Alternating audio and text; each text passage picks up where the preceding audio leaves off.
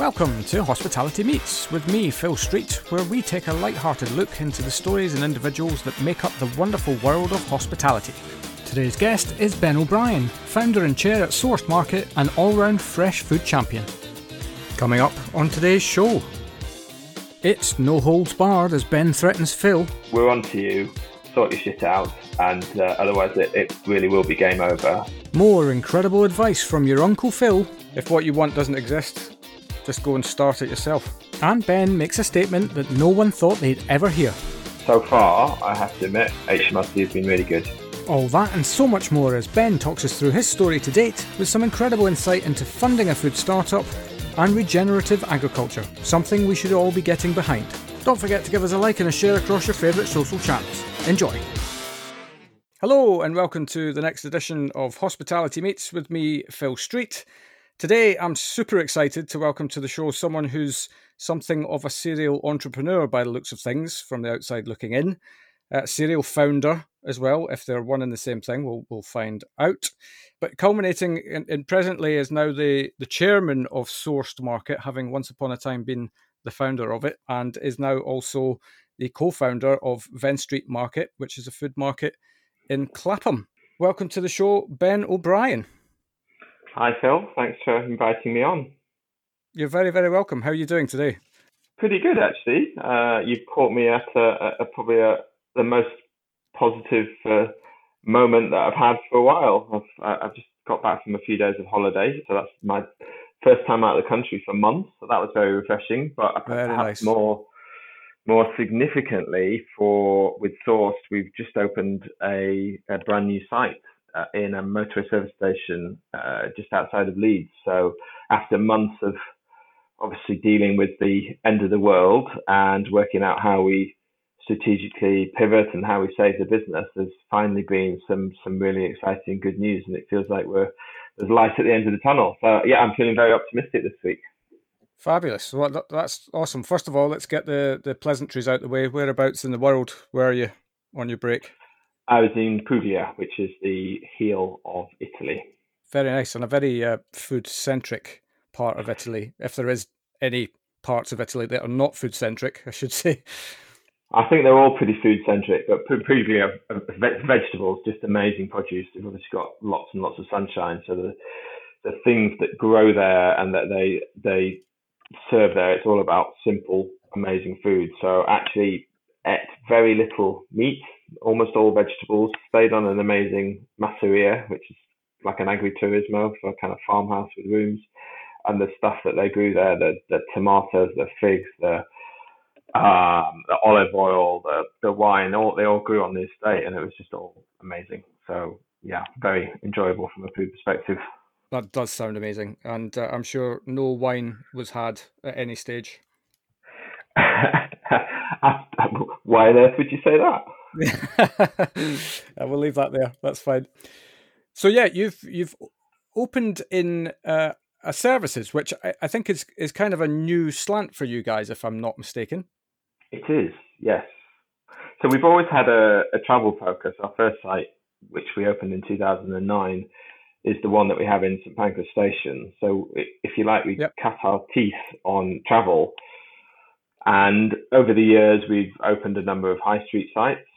But St Pancras has always been the flagship. It's always been the beating heart of the business. It's always been our busiest site. And I think, a year ago, strategically, we decided to pivot the business back to focus on travel. High streets was becoming increasingly difficult with rising costs, increased competition for good people. And we felt that travel we still had the footfall. Travel locations were still seeing increases in footfall. So our strategy was to focus on rail, air, and then we had an opportunity for a motorway service station, which has actually proved to be an incredibly sensible decision post-COVID, because whereas rail and air locations have obviously suffered from falls in footfall because people aren't using those forms of transport, motorway service stations have been almost completely unaffected because people are still traveling by car. So we're very excited about the opportunity, full stop. But I think financially it's given us great security looking forward in terms of our revenues. Yeah. And I think as well, just from a pure consumer perspective, this is kind of news to any driver's ears, I would imagine, because actually the standard of food across motorway services can sometimes not be up to a particularly high standard. That's a very kind way of putting it, Phil. Yeah, I'll have to try and be diplomatic on this show. Yeah, well, we got approached about the opportunity, I guess, around about a year ago now, probably more than a year ago, actually, probably getting on for 18 months ago. And I tend to travel by train. So I thought, right, okay, I need to go to a motorway service station and just properly think through what it could look like for Sourced. And I went to visit the amazing services on the M5 at Gloucester, which there's one on the north, one on the south bound, and they are like a giant farm shop with an amazing selection of produce. So that's obviously a great example of how it can be done fantastically well. And I learned on visiting the location that people actually go on coach trips from reasonably close by cities like Birmingham specifically to visit the motorway service station, which I was quite surprised by. But I think what it does do is indicate that if you do something well, people will come. But I then went to perhaps the more typical motorway service stations that we all know and hate, and they're a depressing experience. You just want to get out. You walk in, they're badly designed, they're full of fast food, and not even perhaps the exciting fast food brands. They're not very exciting places. You have to battle your way through all the smokers stood outside the main entrance, and your best hope of a coffee is probably Starbucks or Costa. Yeah. And my initial reaction was, do I see Source Market in one of these locations? And it seemed like it was not a good fit. But then I thought back to when we opened in a train station 11 years ago, and actually what you would have found in a train station in 2008, 2009 would have been a Whistle Stop, an Upper Crust, a Burger King, maybe. That was as good as it got. So actually, when we opened in St Pancras in 2009, we were a dramatic change. We were a real breath of fresh air, and we had to actually battle with a lot of doubters within the industry, in particular at Network Rail, that putting the quality of product that we offered in that location would actually work. People thought at the time there wouldn't be the demand for it. Obviously, we demonstrated that there is. And my view is that motorway service stations are just a little bit behind the curve, and people now want the quality that you can get on the high street and in other travel locations, like increasingly train and airport locations. They want that in a motorway service station. I mean, why wouldn't they? Yeah. So that's the logic. Yeah, but what makes complete sense. And actually, having been lucky enough to kind of drive through Europe a little bit in my time as a driver, I don't mean as a professional driver, by the way, just to clarify. No, I was thinking a vision of you as an HCV driver then. Yeah, that'd be lovely. I remember being in Switzerland and being absolutely blown away by the possibility of what you could do at a motorway services. There was just food stations and more food stations, and everything was fresh. They even had like a made fresh pizza station, a made fresh stir fry station, right in front of your eyes, and very quick turnover. But there was just an uplift in quality of produce, and actually the thought process that went into the whole experience around actually, let's give people a nice place to sit. And okay, in Switzerland you can have an outdoor seat that looks onto mountains, and that's not necessarily something that we're blessed with in this country in every location. But nevertheless, I always thought to myself, look at what's possible with the right will and the right desire to do something. And it's definitely a space that has needed a bit more of a quality touch for quite some time. Yes. Well, funnily enough, with some of the things that you mentioned about the location that you visited in Switzerland, we've got in Leeds, we're actually located on an RSPB reserve and a lake. So we do actually have a very, very nice outside seating area. It's probably not quite, doesn't quite have the drama of the Alps, but it's a step up from your typical motorway service stations. And we are also doing fresh pasta cooked to order and free range Yorkshire rotisserie chicken. So Fabulous. there will be a bit of that food theatre, and it will be a nice environment. And I think those two things will really add to the experience. Great stuff. Well, no, I salute you and I wish you all the very best with that. Thank But you. now I'm going to take you all the way back to the beginning of your career and just give us a run through of kind of how you got involved in food businesses in the first place. Well, my background, going back to sort of post-university time, is actually music industry. So I had an artist management company, which I started soon after university with my best friend from uni. Right. And that grew over the years, and we had a little record label imprint and a small publishing company, which was a hell of a lot of fun in my 20s. Paid for quite a fun lifestyle. By complete chance, I ended up renting a room in a flat share on Borough Market in 2002, I think. Right. And at the time, I wasn't aware of the market, and I went to look at the flat on a Sunday evening, and everything was dark, everything was boarded up. It literally felt like there could have been tumbleweed going down the street. It was a very sort of cold, empty location, but the flat was great. I liked the people living there. Took the room, moved in, and then on the first Saturday, suddenly I walked out the door, and there was this amazing market on my doorstep, which I couldn't believe I hadn't been aware of it, but it really was. It really opened my eyes. Now, I'd always been an avid consumer of food. I loved cooking. I loved eating out, but I never really knew what it took to get it from field to fork, if you like. But over the years, I got to know a number of the traders and the producers that were at Borough Market, and learned a bit more about what goes into making great food and getting it to your plate. And it fascinated me. And at this time, I was spending quite a bit of time at music festivals with acts that I represented. And I would come back from a weekend away, and I would just moan about the food, because at that time, if you were at a music festival, the best that you could expect to get was typically a frozen burger from a white van or some dodgy hot dog. It really was the worst of the worst, because no love went into it. It was seen as an afterthought by the promoter, just an opportunity to make a bit of money, And I just thought, well, actually, great food and great music in my head went together. Yep.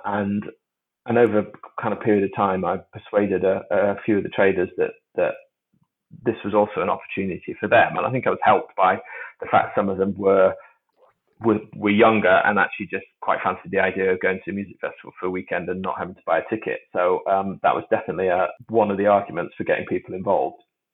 And we did, the very first event we did was the Innocent Village Fete in August 2007, which had previously been called Fruit Stock, but they'd had some issues with overcapacity and they'd rebranded it for the year that we got involved. But we essentially built a market in a field for the weekend, and we had 30 or so traders, nearly all of them from Borough Market, and it was a bit like a giant picnic. We had everything from farmers doing burgers to stalls with olives and salads and cheese, and less street food than you would typically find at a music festival these days, and more Borough Market. But it was an overnight success. We kind of sweated blood and tears creating the thing, getting it together, because we'd never done it before, and there wasn't really a precedent, but it was an overnight success. The guys pretty much sold out on day one and spent the night cooking and prepping to get food together for day two. The punters loved good food. Innocent loved the association with having great food at the event. And I realized that good food and good music do go together. And this is something that we all recognize now. It's one of those things that seems like a no-brainer, but actually going back 15 years wasn't necessarily.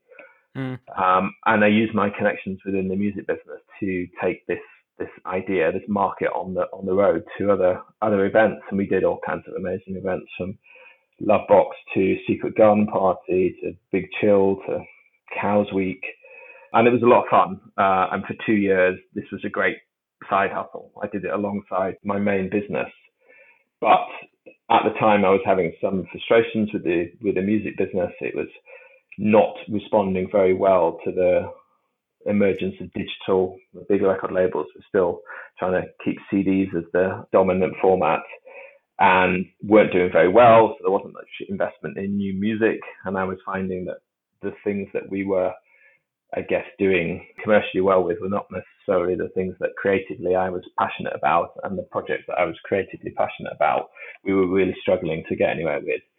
Right. And I guess I realized that my passion was food, and decided that what I wanted was to open something permanent. So rather than Source Market being a weekend thing at a festival that was over in a few days and to some extent at the mercy of the English weather and festival promoters, and neither of those I would recommend being at the mercy of.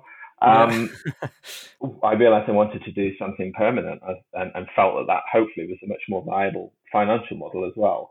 Because as much fun as the events were, it was very much hit and miss whether we ended up kind of up or down at the end of the weekend. So I got tipped off actually by somebody I knew from the events world about an opportunity at St Pancras Station. So the Eurostar had been moved from Waterloo to St Pancras in 2007. The station had been completely refurbished, and they were looking to put a farmers market into the station. And this is effectively what I was doing for music festivals and for events. And so I just, being completely naive to the world of property and food retail, just thought, well, I'll just phone Network Rail up then and find out a bit more. So I did that, and I guess got my foot in the door through the merit of actually knowing some of the big brands at Borough Market at the time, like Brindisa and Neal's Yard Dairy and Monmouth. And we looked at the site, and it was a very awkward shape. It was 40 meters from one end to the other, but only 4 meters deep. And it was very shallow. They also saw it as 5 separate units. So it was HS1, the company that was High Speed One, was the company behind all of this, and they saw it as a butcher, a baker, a greengrocer, etc. But each one of those has very different operational requirements, and all of them were somewhat intimidated by the revenue requirements for operating in a station and a lot of the other things that go with it. And over the period of time, it became apparent that the idea of a genuine farmers market was not going to work in the station environment. And I pitched the idea of Source Market. The concept was to really take the best of a great market, so the model being Borough Market at the time. So take the best of the market in the shape of the quality of the produce, the sourcing, the atmosphere, and the general experience, but actually deliver it in a much more condensed format and with the convenient location and with the opening hours that you would expect of that kind of a location. So we were going to be open 7 days a week, 14, 16 hours a day, unlike a farmer's market. Unfortunately, one of the consultants on the project was a guy that I'm sure you will know called Nick Lander, who had been advising the station on the F&B offer, and he really got what we were trying to achieve with Sourced, and he had the ear of the chief exec, and that really helped push the project forward. But like all successes, there was a significant amount of luck and timing involved. Right. We'd had Lehman's crashed in September 2008, so we were having these conversations with Network Rail in January 2009. So we just entered a huge recession following the financial crisis. So most sensible people in retail were not necessarily taking on new leases, and particularly not new leases for very awkward shaped sites.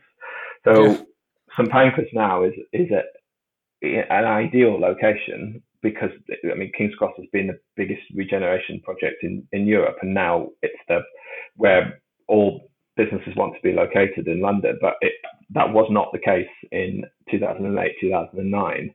It was a world away from what it is now. So we obviously had the right concept that nobody else really had at the time, and we were pitching something that this station wanted within St Pancras.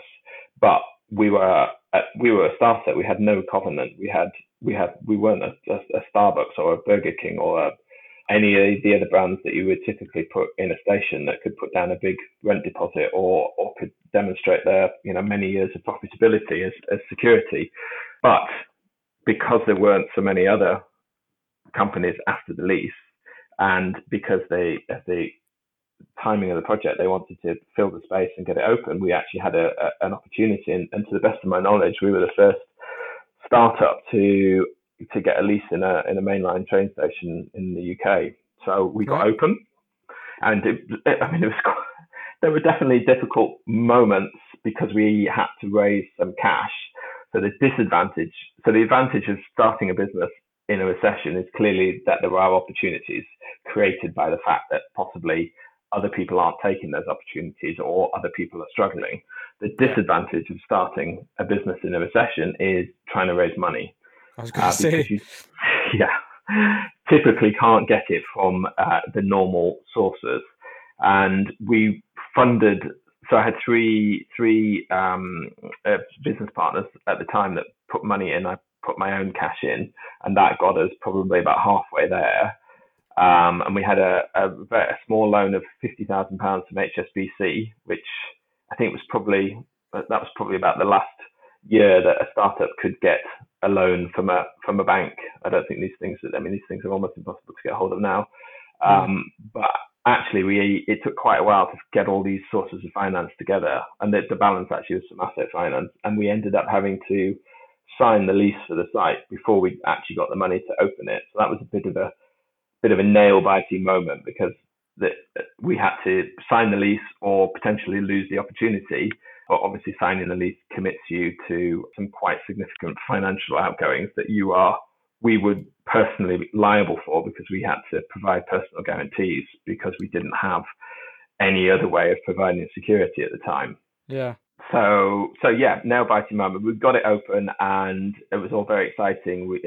As we were saying before, what we're hoping to do at the station is people loved it. The exciting thing was doing something fresh and different, and seeing how people coming in, how customers reacted to it, how they appreciated having good food and drink, and seeing our sales gradually grow. And we had a rocky first couple of years because lesson number one, I guess, of starting a business and being an entrepreneur is we'd raised enough money to get the site open, to build it, to get the equipment in, but actually we'd not really factored in enough for the working capital that we needed to fund the business until it became profitable. So it wasn't profitable for the first 18 months. We were losing money, and we didn't have money in our bank or any other kind of source of finance to really cover that. So we had a very exciting first few months because we had this brand new concept that everybody loved, but behind the scenes, it's the typical, duck on water thing where we were trying to portray this image of a very successful startup that everything was running really well for on the surface, but underneath we were battling furiously to stay alive, which is not an uncommon situation. Yeah. But fortunately, we got through that. We kind of bottomed out and ran out of money, but just at the moment that our sales got to the point where we became profitable, and then we raised some money because I realized I felt what we were doing was offering fantastic food and drink in an environment where it wasn't typically found. And it seemed to me that actually there were lots of locations in the UK where it wasn't necessarily easy to find great food and drink, particularly great food and drink on the go in an affordable format. So, we have never made any claims to be a restaurant or a high-end dining business. So we were very much aimed at trying to make great food more widely available and at a reasonably affordable price. And it felt like there were lots of other opportunities to do that and to support all the amazing small food and drink producers that I'd got to know over the years and give them more opportunities. And we raised some money crowdfunding initially in 2013. I was going to say that in kind of with the death of institutional lending became the rise of crowdfunding and other methods of funding endeavour. And I was going to ask you if that played its part, but clearly it did. Yes, it was brand new, 2013. I think they just found a way to make it legal, I guess, to be able to do it. equity crowdfunding. So we offered shares in our business Yep. in return for people investing, and it was made available to retail investors, so as opposed to professional institutions. And I guess it was a little bit the Wild West days of crowdfunding. This was so new that it was a little bit like anything goes, and you could kind of draw up the rule book yourself. But it was very exciting. Really, it was the opportunity for us to offer shares in the business to our customers, and our most loyal customers, the people that supported the brand the most, wanted to support us by investing in the business, and we made shares available from £10. So we did it from a very affordable standpoint. And actually, what was exciting was how many people invested relatively small sums. So clearly, they're not looking to make a fortune off of this, and it was in some cases an emotional decision based on them wanting to support us as a brand and wanting us to thrive, which was a really amazing experience to have. And also it was we had a very difficult decision actually that we had to make, because during the process of raising the money, I've been out there talking to anybody and everybody that might listen to me to obviously try and get the funds together. And as part of that, I've met a number of professional investors and VCs. And towards the end of the crowdfunding process, so we'd actually had the amount. So we set out to raise 700,000, and I think at this point we were overfunding. So we'd had pledged about $750,000. So we knew that we had the cash, and we had a counter offer from a venture capital trust called Pembroke, and they offered to fund the entire amount. And I guess I was fortunate enough to be in a position that I could dictate terms, because we already had the money on the table from another source. But they were also just really keen to work with us, and that quite unusual for the time. They were prepared to invest in an early stage startup that we'd obviously got one site, but most VCs tend to want you to have 4 or 5 locations and to have a proven model before they will invest. And we decided that strategically it was probably better for us as a business to have that kind of expertise on board. And we ended up not taking the money from the crowd. So it never actually came to us, although it had been pledged. We didn't actually take the money. And then we took the investment from a VC. And the idea was that would then open our next site. But coming up was the renewal of our lease at St Pancras, because unfortunately leases in train stations tend to be quite short, so you don't have a great deal of security of tenure. And we realized that the future of the business really lay on us renewing our lease. And the person doing the leasing had changed, and I didn't really have much of a relationship with this new person, and it was looking a bit shaky, to be honest. And if we'd lost that lease at St Pancras, we'd have suddenly lost, the entire revenue of the business at that point. And obviously a flagship location. So all of our efforts went into renewing that lease. And during the lease discussions, so it had started off quite bad, because I'd actually found out through the grapevine that the location was being offered to other businesses. So really, right? Yeah, I mean, it's just such a wonderful way to do business, isn't it? Just well, what I later found out, I think it was more for them to really get the market value of the site and to use it as a negotiating tactic with us. Right. I don't think certainly the senior people in the station saw us as an anchor tenant, and they didn't want to lose us. I think perhaps a certain junior person whose name I will not mention was perhaps trying to demonstrate his worth by proving what he could get for it if somebody else came in. Obviously, that didn't help me, and certainly gave me a number of sleepless nights. But we went from being in the position of thinking, oh my God, we're going to lose the site, to having a very interesting conversation where we started talking about how we could make the site bigger in order to be able to serve more customers and be able to serve them better, because we had a number of problems with how cold it was in the station in the winter, and our site was completely open, which meant there was just a gale would blow through the station on cold winter days, and people would sit there, absolutely freezing their proverbials off whilst trying to have a coffee or a beer with us. So these conversations led to the opportunity for us to actually build the entire site forwards onto the station concourse and create about 35% additional space.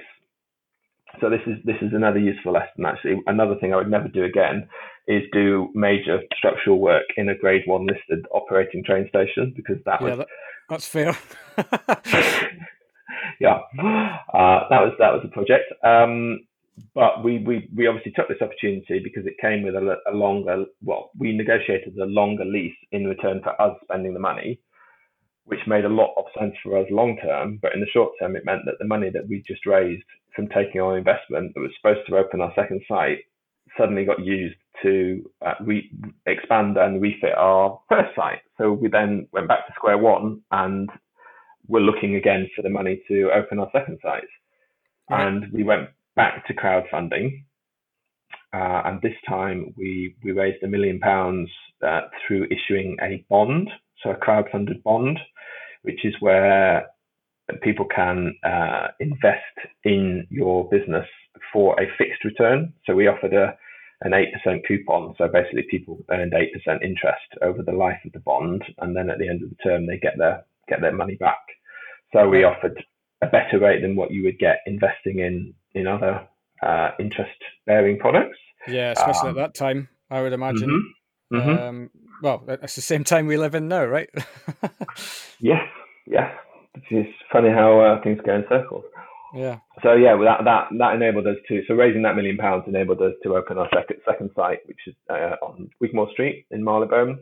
Yep. And our third site in Victoria, just outside the station. And then we grew the business. We opened a small site in Barbican, working with a hotel group in 2000. So those Marylebone and Victoria were 2016. We opened Barbican 2017. Then we did a small coffee kiosk with Eurostar in a new part of the Departures Lounge in 2018. And then we got to where we are now. So we were 5 sites in March. Then we went down to having no site open, and then we reopened St Pancras, and we have now closed permanently 2 of our sites in London. So sites 2 and 3, which is Wigmore Street and Victoria, because they're quite heavily reliant on white collar office workers. And as you probably know from any trip you've made to Zone 1 of London, office workers have not returned to their offices. So we just took that decision early on to get out quickly and cleanly. And it was in line with our strategy anyway, to focus on travel. And we put our energies into getting St Pancras back up and running and opening the new site in the motorway service station. Yeah. And here we are. That's a hell of a journey, actually, and I don't mean to use that as a travel pun. But it was, in terms of, it's almost like this period has actually kind of helped, I suppose, polarize your strategy, as opposed to it being, oh my God, we're going to have to pivot and do this.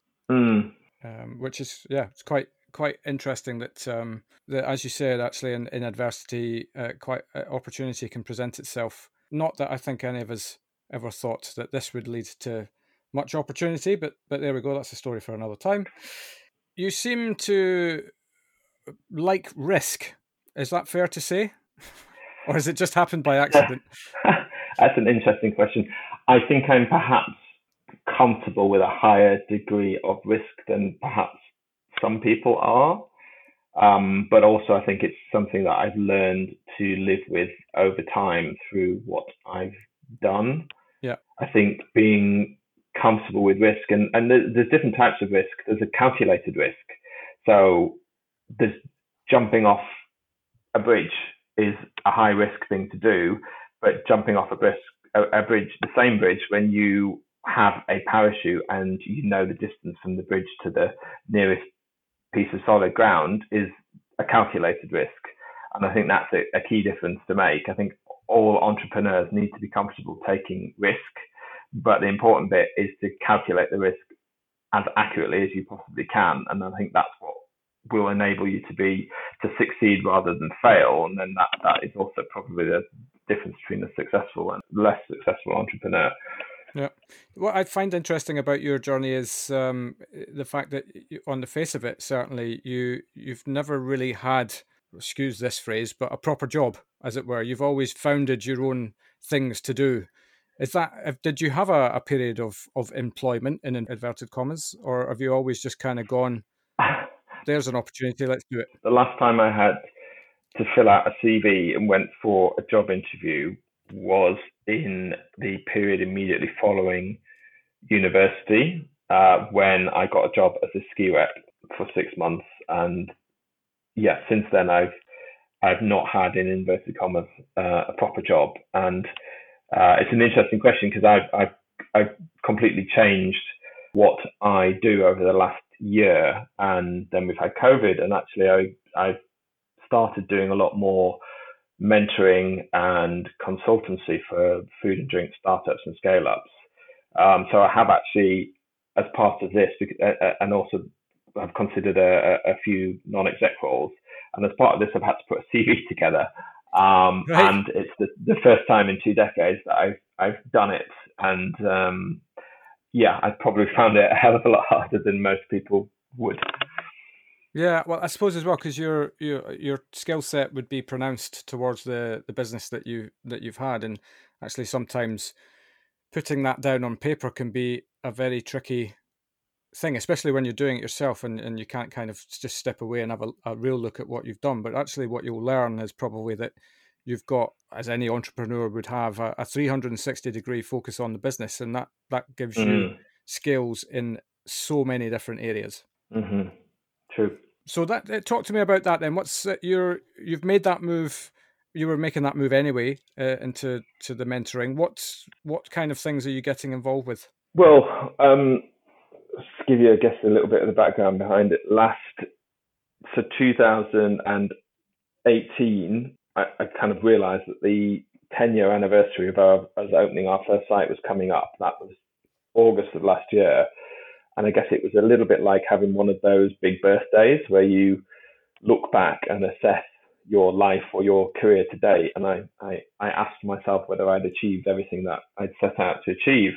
Yep. And the answer was no. I mean, for various reasons, but I guess partly because the goalposts move along the way as you set yourself new objectives. But I realized that I'd been running Source Market for 10 years, and that was, a decade of your life is a long time. And I started to think whether I wanted to do something different. Personally, I probably had the first year where I'd not 100% loved everything that I was doing.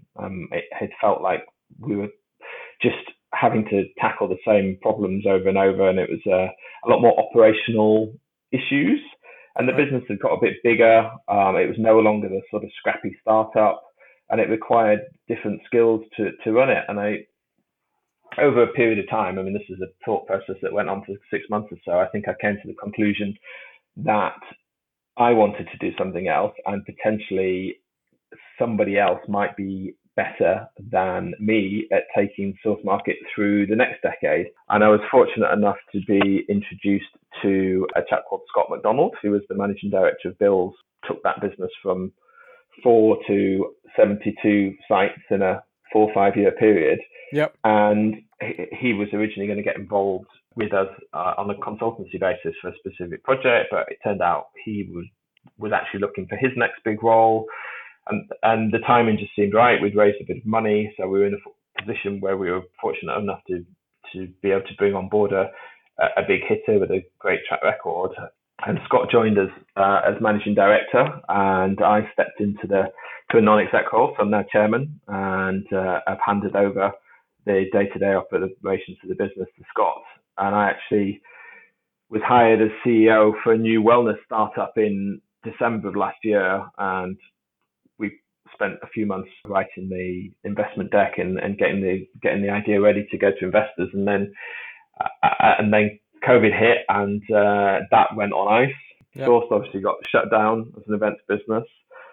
We also have an events business, got shut down, and I'm involved in a farmers market in Clapham, as you mentioned, got shut down. So I went from having all of these things going on to literally everything being closed, and that's going into crisis management for all of those businesses.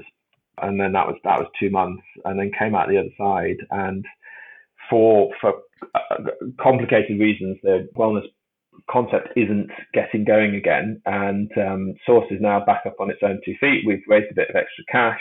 We've got this new site open, so I'm stepping back out to just doing a few days a month on that as a non-exec. And over this time, and obviously connected with a number of the food and drink businesses that I've got to know over the years, just to find out how they were all doing. And I realized that actually what I really enjoyed and what was using what I'd learned over the 10 years of running Source, and probably more than anything else, having learned from all of the mistakes that I've made, and perhaps being able to support younger founders with their businesses, because I think there's some real opportunities now in food and drink, and we've got some really big problems that the food industry needs to contribute to solving. So yeah, I'm doing some consulting and some mentoring, and that's where I've been focusing my attention. This keeps coming up in a lot of conversations I have on and off air, actually, about the food industry in its kind of entirety, I suppose, is that there's a lot more focus going now into provenance and actually ethical farming. And I did a little tour with a farmer around the newly opened Birch in Hertfordshire. My wife's there today. Oh, really? Yeah, it's quite random. Yeah. She has to do the talk with Farmer Tom. It's a game changer in terms I'll message her now. Yeah, it's and he talks about, one thing that I took many things away from it, but the main point that I took was effectively that we are killing the land. Mm-hmm. And if we don't do something about that in terms of returning back to a more, I suppose an old school way of farming, really, which is to use proper rotations and not use pesticides, because the pesticides kill more than just the pests they're supposed to, then we're going to run out of topsoil in the world in 60 years. Completely right. Yep. Yeah, that's quite humbling to hear something like that. And it makes you think that, as someone who is not currently involved in the food industry, other than being a periphery recruiter, as it were, that's to me is a bigger problem that needs a lot more focus. There's two big, huge challenges that we have, and they're linked. The first is the climate crisis, and food and drink. If you look at the production, transportation, consumption, and in many cases waste of food, it contributes, depending on the metric that you use, between 25 and 30% of global greenhouse gas emissions. So that's more than all forms of transport combined. So more than road, shipping, air, which obviously gets a lot of bad press.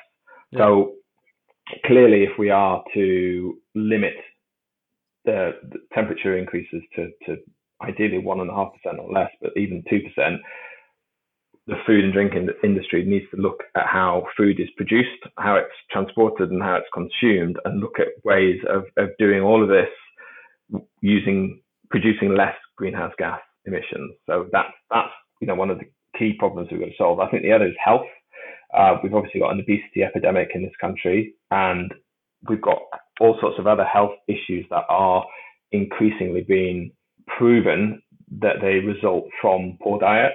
Yeah. And a lot of this is because of the way we eat, and it's to do with lack of exercise and things as well. But actually, a lot of it is to do with the industrially produced food and the fact that it's in many cases neither great for the planet nor for the people. Yeah. So I think that's the other challenge that we need to work on. It's looking at how we improve the quality of the food that we eat and improve the health of everybody that eats it, and also the planet that produces it. Yeah, no, absolutely. And I think the key thing about all of this is that a lot of people will be aware that this is the case in very important and important positions, but also that can do something about this. But the way to solve it is to keep everybody at the table. And I think Hmm. a lot of the time when there's a big issue that comes up, it's immediate point finger as to all the things that we've done wrong. At the end of the day, we can't Hmm. affect what's past, but we can affect what comes our way. So that's Hmm. the message I'd say to anybody who wants to get involved in this, is that get behind it for sure, but make sure that you're not alienating people from the argument. Yeah. And I think that's the exciting thing about working with startups and to some extent scale ups, but predominantly startups, is they're coming to the table with a new idea and a fresh approach, and they haven't got any of the baggage of history. And it's just very exciting to people that have come up with a solution to a problem or come up with a way of doing something better and have the energy and the ambition to bring that to reality. Yeah, absolutely. Great stuff. Well, I said to you that this is very light and we won't go into opinion pieces, but there we are. We've just spent the last 10 minutes talking about deep subject and like, but it is an important subject, I think, and I think it should be on everybody's agenda. Yeah, I agree. And, it still means that we get to eat better food that tastes, at least as good, if not better, than what we eat now. So there's an Yeah, upside to all of this. It's not all serious doom and gloom stuff. yeah, absolutely. Okay, let's go back very quickly to your journey. Can you give us? Well, it sounds like you've had more than a few occasions where you've been in terrifying situations, more mainly based out of the risk that you've put upon yourself. But can you give us some stories of when you've just found yourself completely out your depth? Oof, I guess there's been a few over the years. I mean, certainly, I guess the first major one was signing the big lease without having the money to bring it to life. I do remember one scary moment when we were running out of cash, and obviously one of the ways that we were staying alive was to stretch out our creditor payments. And one of our biggest creditors was Her Majesty's Revenue and Customs. So we'd Right. been we were very late with making our PAYE payments, and we'd had a couple of letters, and it seemed like we were not on their radar for whatever reason. So I was hoping that we were. I mean, the hope is that you keep not paying it for long enough until you've got some money coming in and then pay it. But then one day we just had a guy in a suit and a briefcase turn up from HMRC, and his opening lines were something along the lines of, I'm here to repossess all of your equipment to try and recoup some of the money that you owe us. So at that particular So minute, it felt like that was the end. They were going to kind of shut the business down, and there was going to be a fire sale of our assets. But fortunately, it didn't appear to be quite that serious. And the guy had come to our office, not our trading location, and right. our office was maybe, I don't know, 8 meters squared, and in a shared office building with all of the furniture supplied by the shared office building and a few kind of beat up old computers and a printer, none of which were really worth more than a few £100. So it sort of dawned on me that actually, even if they did end up repossessing all of this equipment, it was not really going to have an impact on us running the business, and that we Mm. probably had a little bit longer to rescue the situation. But actually, it was probably more intended to be a shot across the bows and say, we're on to you, sort your shit out, and otherwise it really will be game over. And I think we took that shot across the bows quite seriously, and managed to, I think we agreed a payment plan and kind of clawed our way out of it. But there was definitely the moment where it felt like it was all over for sure. Yeah. I think there'll be a lot of people in a similar situation at the moment. And granted, HMRC are probably being a little bit more lenient currently, but I don't imagine that goodwill will last forever. Well, we'll see. I mean, to give full credit to HMRC, they have been, I think, in all of my experiences of dealing with them recently for various businesses, extremely accommodating, and I've had answers faster and way more understanding, a much greater understanding about the problems that everybody's facing, Yeah. because I think everybody realizes there is a big external issue that none of us and none of us businesses have caused.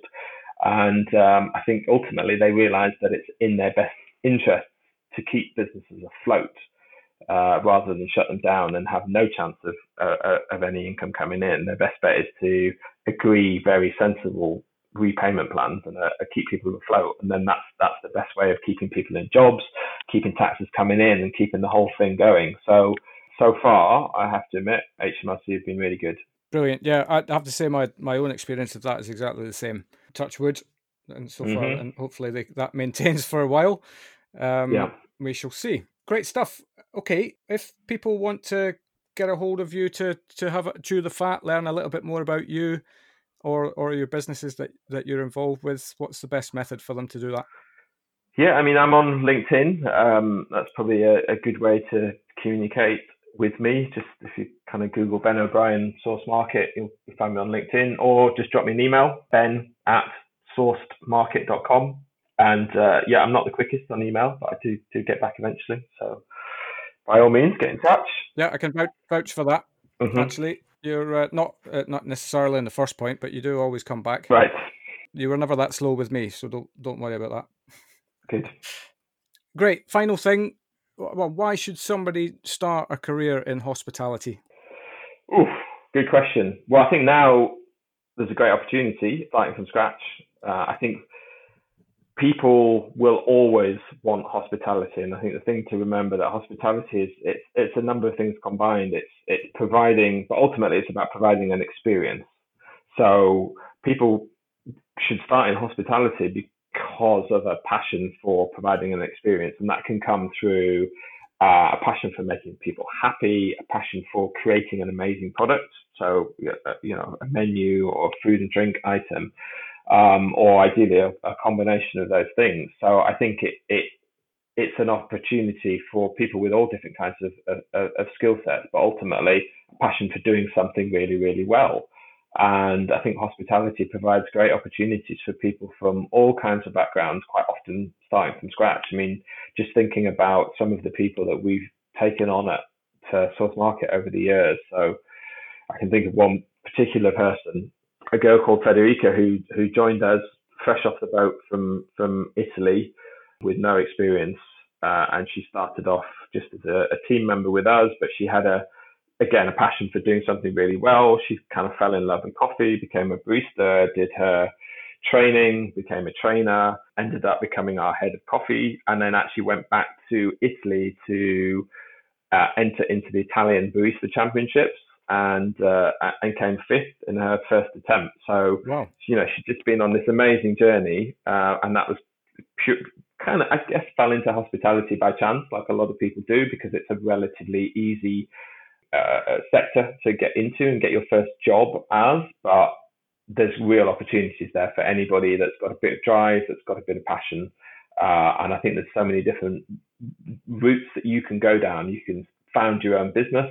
You could be it back of house in the restaurant, creating the products. You can be front of house, providing an amazing experience. You can go and create your own food or drink products and become a producer.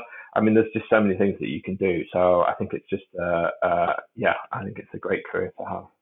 Yeah, and within that, if your focus is the more, I suppose, drier subjects like finance and law, you can still come in and do that as well. Yeah, I think all of us in hospitality need lots of help with finance and law, because that's not necessarily our top of our list of skills. So yeah.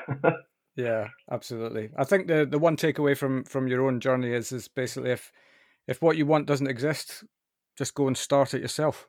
Yeah, absolutely. Just do it. I think that's sometimes the biggest hurdle is not being confident enough that you've got the right idea or that you can do it. But actually, it probably isn't necessarily the right idea, and you're probably not the best at it to start with. But just get started, iterate, continue working at it, and you'll get there. Yeah, absolutely. And I think don't be afraid to ask for help if it falls outside of your own skill set as well. No, I think that's really important. I think I was probably, looking back, I was probably too afraid to ask for help, because I guess I didn't really believe that people that were successful and had already achieved something would see any reason to help me. But now, being a bit older, and I guess having been on that journey, I would say one of the most important things that you can do as a younger person, and be it whether it's just for career advice or because you're starting up a business is to look for help. And that can take the form of a mentor. It can take the form of an advisory board for your business, because actually people are really willing to help. And I think probably the most warming thing that I've experienced through COVID is how the hospitality industry has come together to support everybody in it. Yeah. And I think that really demonstrates how everybody is there for everybody else, be it as mentors or advisors or just sharing advice and best practice. Yeah, and equally to keep us all driving forward, to making everything just a little bit better. Yeah, I mean, that's what hospitality is all about, isn't it? Yeah. Making things a bit better and sharing that experience with everybody else. Yeah, and I suppose that falls nicely into what you're kind of doing now and giving something back through your own experience. I hope so, yes. So, yeah. I hope so. Excellent. Well, look, that's been a real pleasure to learn about your journey, especially because you've not got what I would classify as a typical hospitality journey, but I don't think there is such a thing in any case. So that's why I was very keen to chew the fat with you for a little bit, just to demonstrate to people that there are so many different ways that you can get into this amazing industry. Well, thanks for inviting me on, Phil. That was great to talk. Absolute pleasure, and I wish you all the very best with what's ahead. Thank you. Yeah, come and check out the new site if you are on the M1. We're junction 45, just on the southeast corner of Leeds. So I'm almost tempted to go for a journey just for that, to be honest. Just so I can experience some nice. I'll make it worth your while. Yeah. Yeah. Good man. All right. All the very best. Take care. Thanks, Phil. Bye. Cheers now. Bye-bye. And there we have it. A thoroughly interesting chat from Ben demonstrating what it takes to get a startup off and running. A good idea, tenacity, and being comfortable with risk. Don't forget, we launch a brand new episode each week, so hit that subscribe button and give us a like and a share where you can. Thanks for listening, and we'll see you next week.